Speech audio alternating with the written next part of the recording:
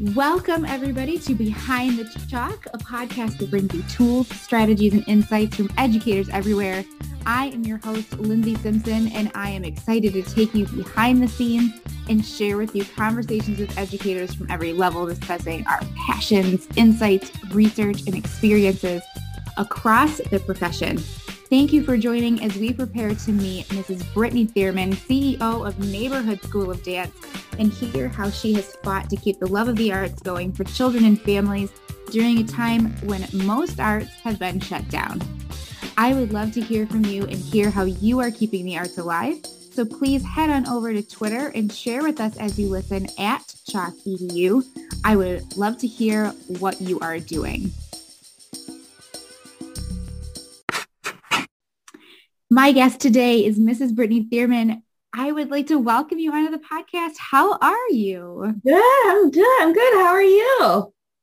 Doing wonderful. So happy to have you on and finally be able to share. This episode has been in the works for a little bit. So I'm finally glad to sit down with you. Thanks for having me. Yes, you are doing some tremendous things. And for our listeners, I just taken a few classes from Neighborhood School of Dance after like a 25-year hiatus from dancing. And it's so wonderful. And, when I'm in those classes, I can see the passion from your students. But before we dive into that, I want to start out with just a couple questions that I ask every guest. So just quickly, what were you like as a student? What was I like as a student? So I would say when I was in high school, I had to try a lot, like it didn't come easy to me. I'm not a good test taker by any regards. So I had to try, and growing up, my brother ended up being valedictorian of his class. Things come so easy to him. So I think like we were like total polar opposites, everything came really easy to him. And I had like study. So, but yeah, I think I was overall a good student, I think. I don't know.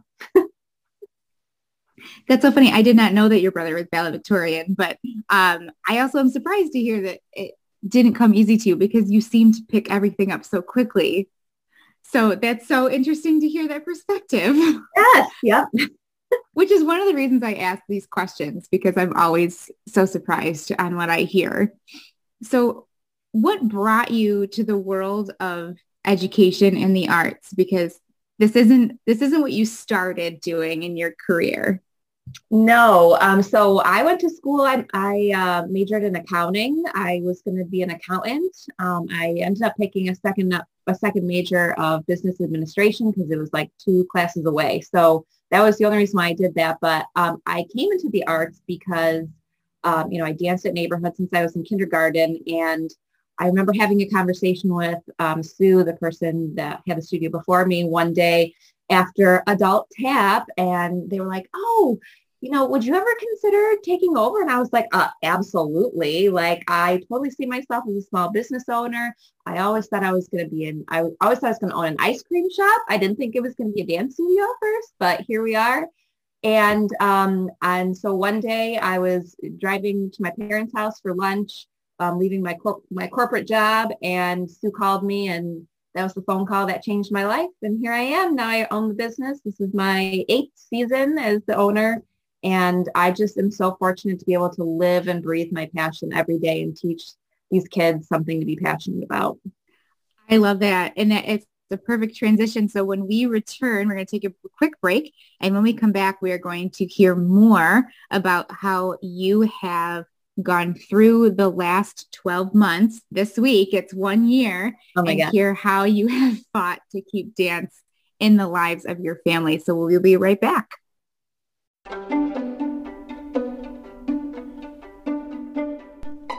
If you haven't heard about Anchor, it's the easiest way to make a podcast.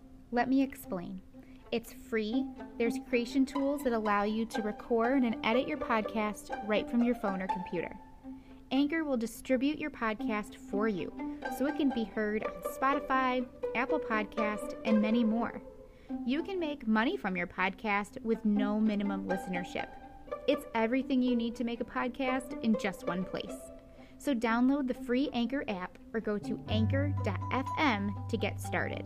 That's anchor.fm to get started.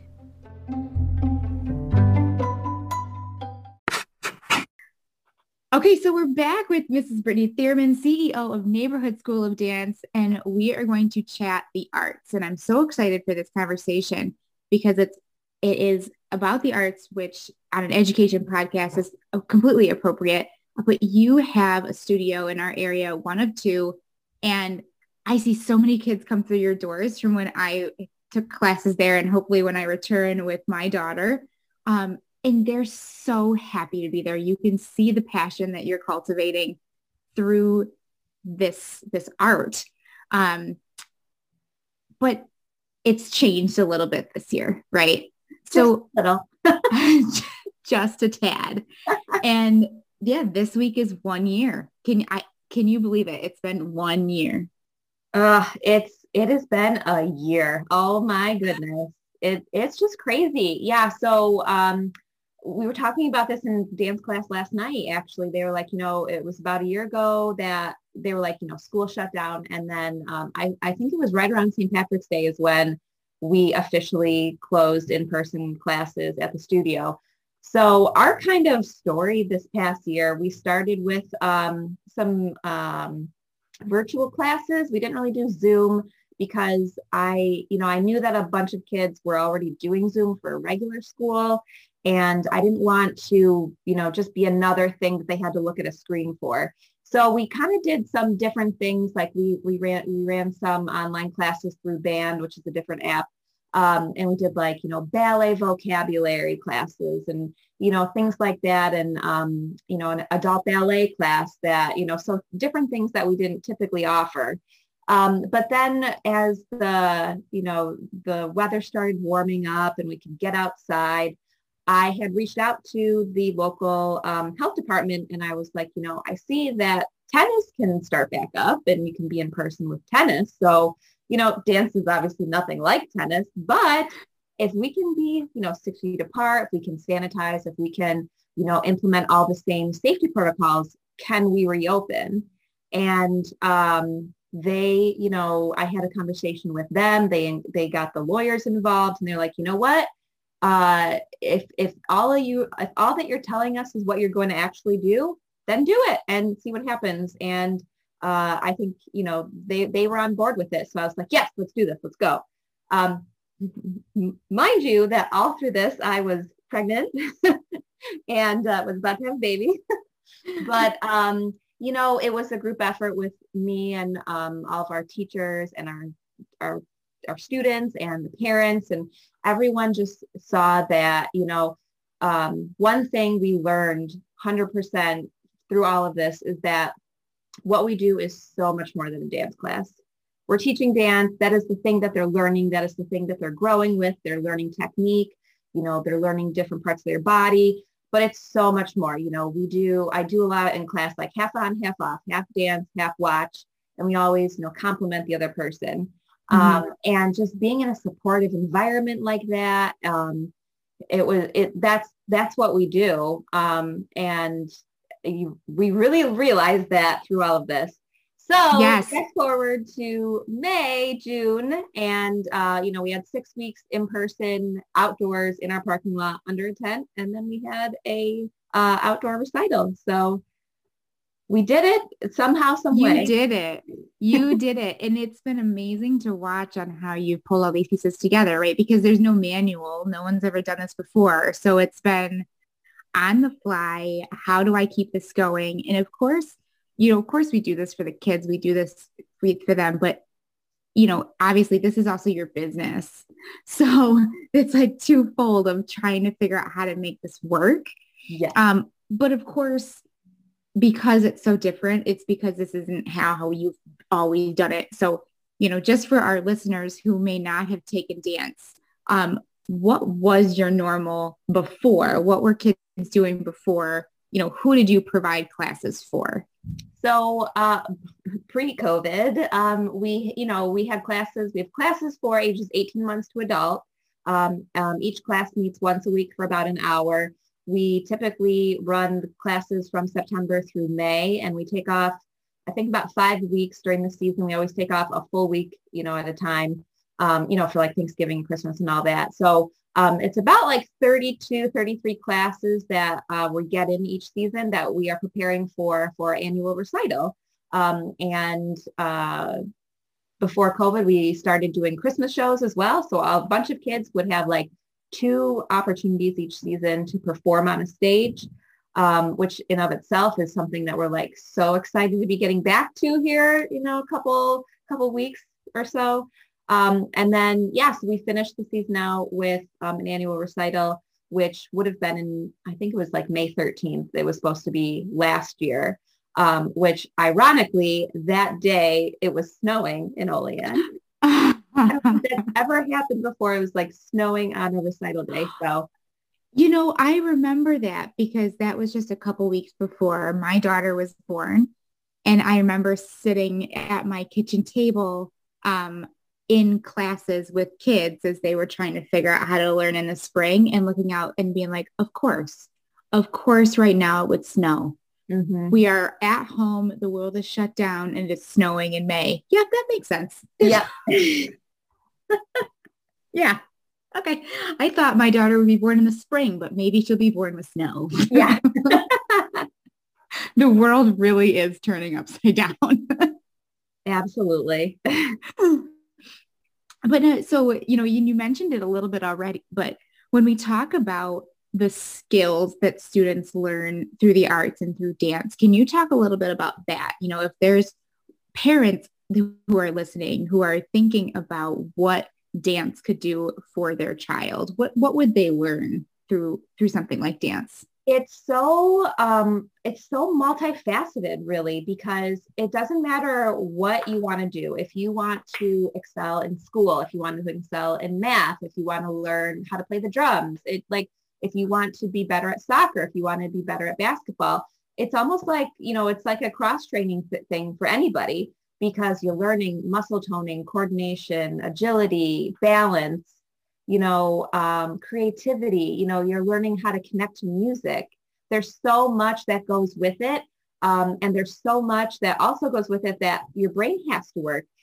This week in Adult Tap, we were doing a new combo, and it's a lot faster than we have been doing this season. And they're like, this is requiring so much brain activity. And I'm like, I know, it's crazy. It really is crazy how much brain activity. But in this class, we have, a lot of older people in the class, and they're like, this is so good for my body, but it's also so good for my brain. So it really is for like all types of ages. And, Junior, my son, he's in Twinkle Stars, and he is absorbing things so much quicker. I am so shocked. And like, I'm not just saying it because, I own the place, but like, I'm like, oh my gosh, this really works. Like, this is amazing, like seeing it firsthand. But yeah, it's like, no matter what you want for your child, if you want them to excel in sports, in school, dance can only benefit that. Yes. Well, and even if you think just like research wise, right? Like if you think about how we stimulate kids' brains in school, the biggest thing, especially those younger ages, is to get them up and moving and crossing the midline of their body to get the left and the right hemispheres of their brain connecting. And you're doing that. You're doing that for a whole class, getting them to cross that midline, connecting their brain. And then, of course, because our brain is the way it is, it's going to apply that in everything else they do. I remember you and I having that conversation at one point, whoever knows when that was. And ever since that conversation, all my stretches, I always do cross-body things now. Isn't that funny? Thank you, Lindsay. You're helping my students. You didn't even know. I didn't even know. But it just makes total sense. And in reality, you really were probably doing it all along. You just now know that there's a connection to this whole other world. So, these classes, obviously were so important to all of your families pre-COVID. And we've already heard how quickly you had to shift gears to keep continuing to provide these. And I love how you said you had to you were looking at other avenues besides Zoom at first, because I can tell you, I know so many kids are like, I can't do another screen. I can't do another Zoom call. I myself am a little zoomed out. I have a bit of Zoom fatigue, right? Mm-hmm. So finding those alternatives, I'm sure was huge for your families. What do you think probably the biggest obstacle has been this year, and how do you think you've overcome it? So now, our season started back up in September, and we've got about 7 weeks left until the end of our current season. So the biggest hurdle has been following and keeping up with, and, continuously pivoting with all these safety protocols. Dance is it's an interactive thing. You're next to other dancers. Sometimes there's partner work, there's formation changes. There's so many things that you're interacting with others. And now that whole element is completely gone. So when our dancers come to class, this is the whole breakdown of how it is. And it's been so just trying to finally get to this was very time consuming, but this is how it goes. Walk into class, we screen them, we take their temperature. They walk to a seat that is 6 feet apart from everybody else. They change their shoes. We start class. They walk to a square in the middle of the room. We pass out hand sanitizer. Everyone has masks on the whole time. We do our class. I don't do any formation changes. We don't do any across the floor. We don't do anything like that. Everyone stays in there. We give everyone 8 by 8 foot squares. We give them a bigger square than they're supposed to have. And then when class is over, we pass out hand sanitizer again. They go back to their chair, which is 6 feet apart. They change into their street shoes and they exit out a different door. And then we go in with this little Ghostbuster backpack and we spray the entire dance floor with disinfectant. There's 10 minutes in between each class. All the class sizes are limited to not 10 bodies, so 9 dancers or 8 dancers. And that has been the biggest hurdle, is trying to, first of all, finding that works. Getting our teachers on board and our parents on board was not a hurdle. Everyone was just really accepting and willing to do whatever they could to just have some sense of normalcy. But having that element with our classes, I think I was looking back the other day, we've had over 2,000 points of contact so far this season, meaning when one person comes to one class, that is a point of contact, and we've had 0 transmission within the studio. And that's I think amazing. I thank you. I think that's amazing. It shows, how much our teachers are committed to this, how much our parents are committed to this, how much our students are committed to this. I've talked to my teens all the time about this, and they're like, we feel so safe coming to dance. And I have some parents who don't even send their kids to regular school in person. They do virtual, but they send them to dance because they know we get it. So it's been a hurdle for sure. And, buying lots of hand sanitizer and extra masks and all these other things you have to pay for this year, but it's worth it. It's totally worth it. Well, I remember when you sent me a photo of the Ghostbuster pack, and I immediately thought, you will never have to buy another Halloween costume again, because you could be Ghostbusters from here on out, and it'll be perfect. Yep, absolutely.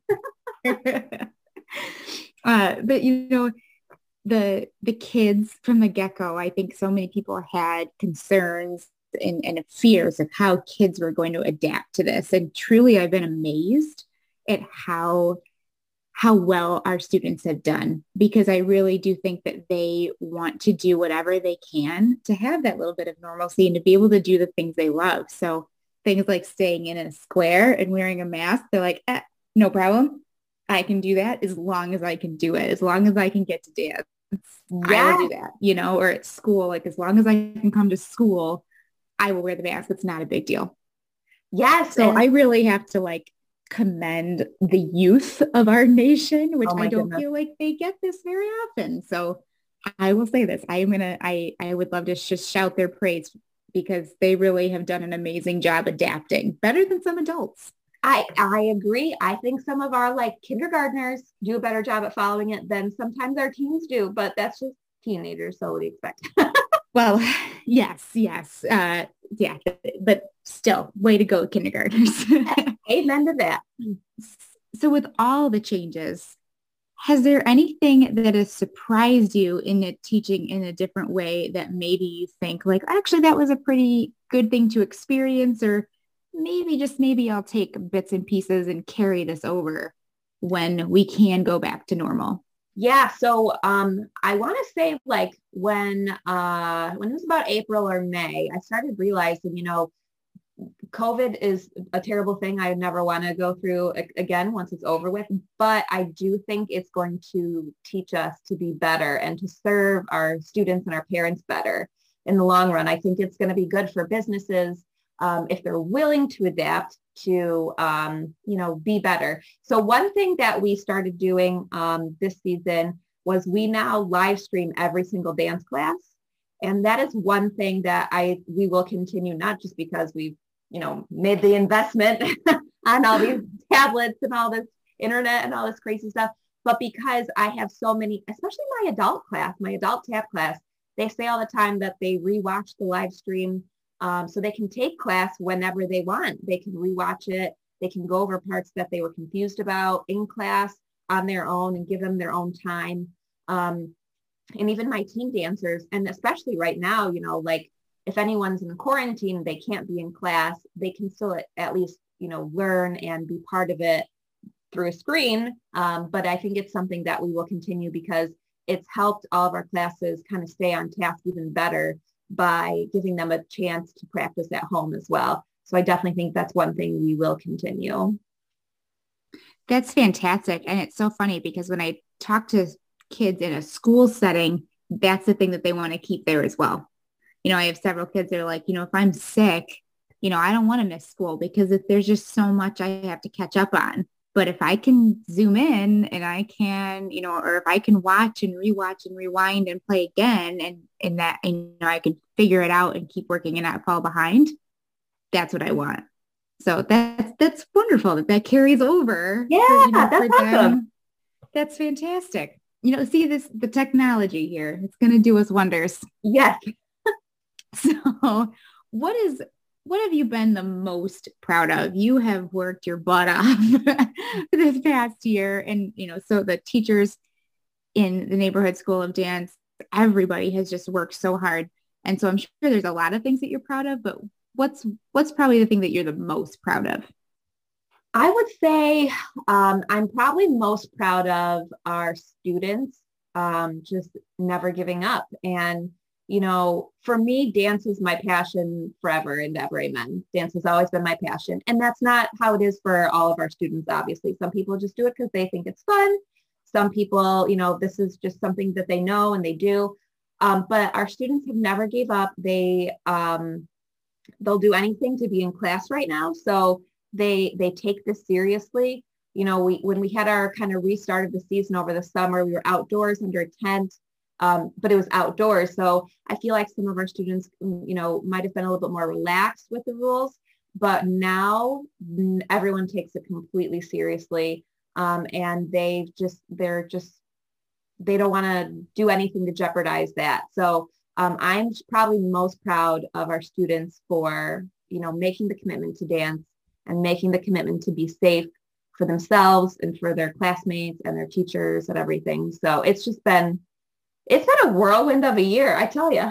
It's just crazy, but it'll end on a high note with our annual recital Friday, May 14th at Radnor Stadium in Olean and Saturday, May 22nd at the Square in Port Allegheny. So that's a whole nother obstacle in itself is the logistics of an outdoor recital, which we've never done. So, but I'm sure you will knock it out of the park like you have the rest of this year.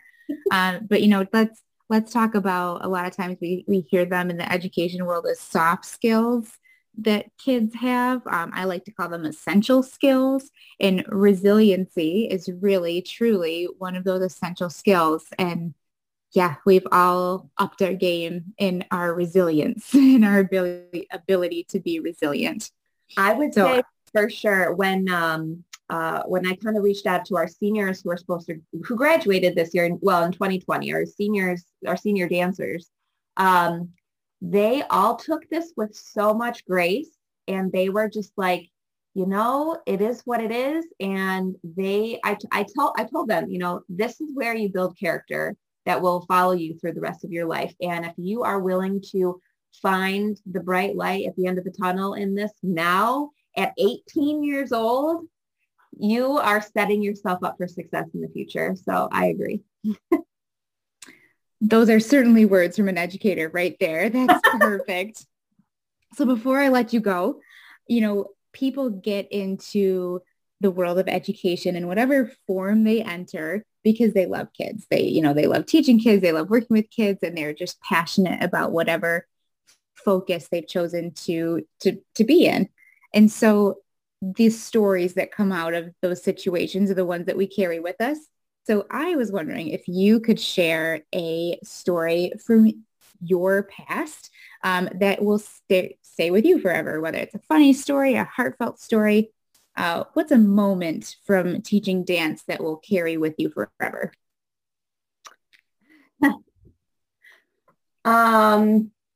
Well, I'll just tell you the first thing that comes to my mind, which isn't really the happiest of events. But one of my dancers, when I think this was like year 3 or 4 for me, one of my dancers one night, she called me and I was like, oh, so-and-so's calling me. I'm like, this is strange. And she was like, Miss Bernie, I just lost one of my friends. Like, they killed themselves. And I was like, oh my goodness. And I was like, how are you okay? And that moment I will always remember, because what we do at dance, like I said before, it's so much more than a dance class.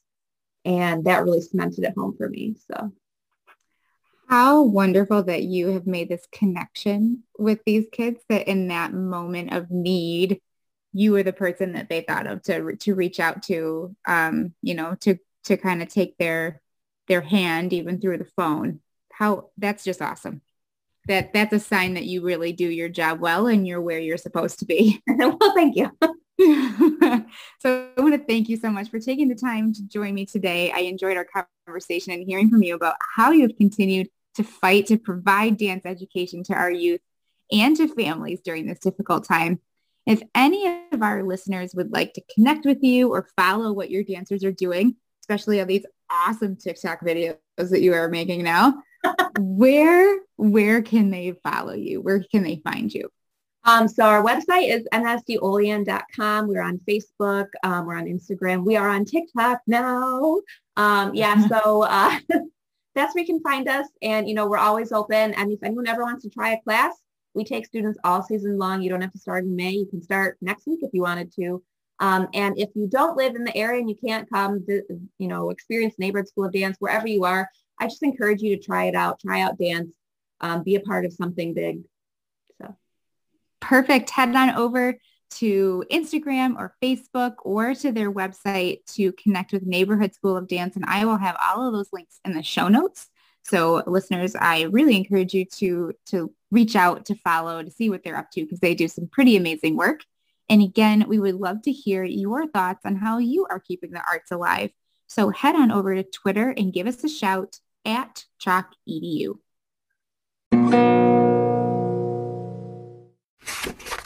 I like to give a little book highlight from something that I have been reading. As you know, I'm making my way through the Distance Learning Playbook.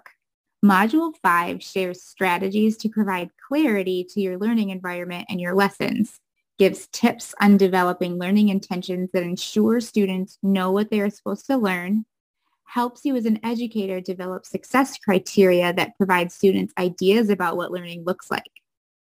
On page 95, there's a quote that says, "You will know you're successful when students know what learning looks like."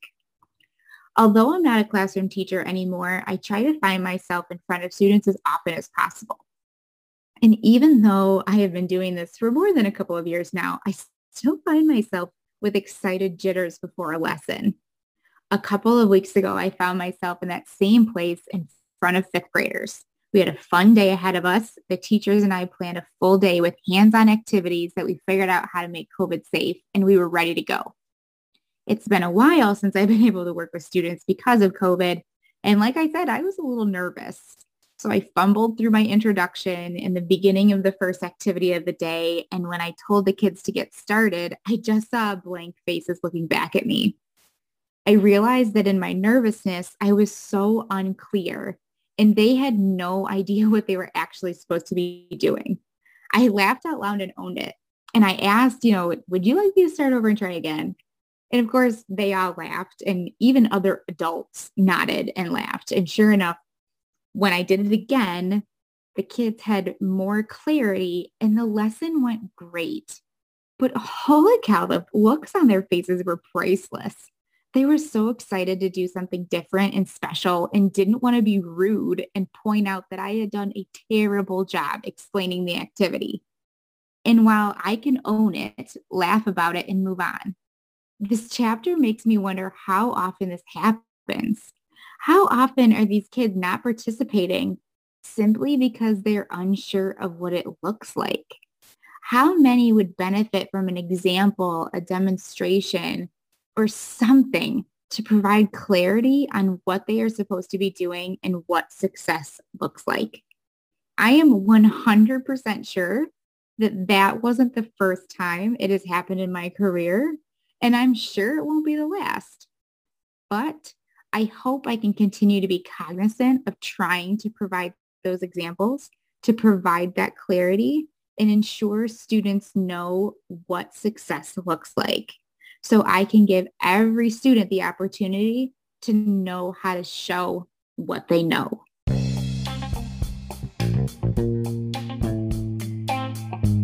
Thank you for joining me on today's episode of Behind the Chalk.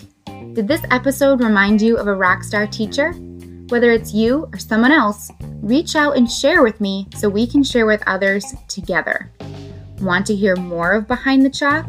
Subscribe and review the podcast wherever you like to listen, and follow on Twitter @ChalkEDU.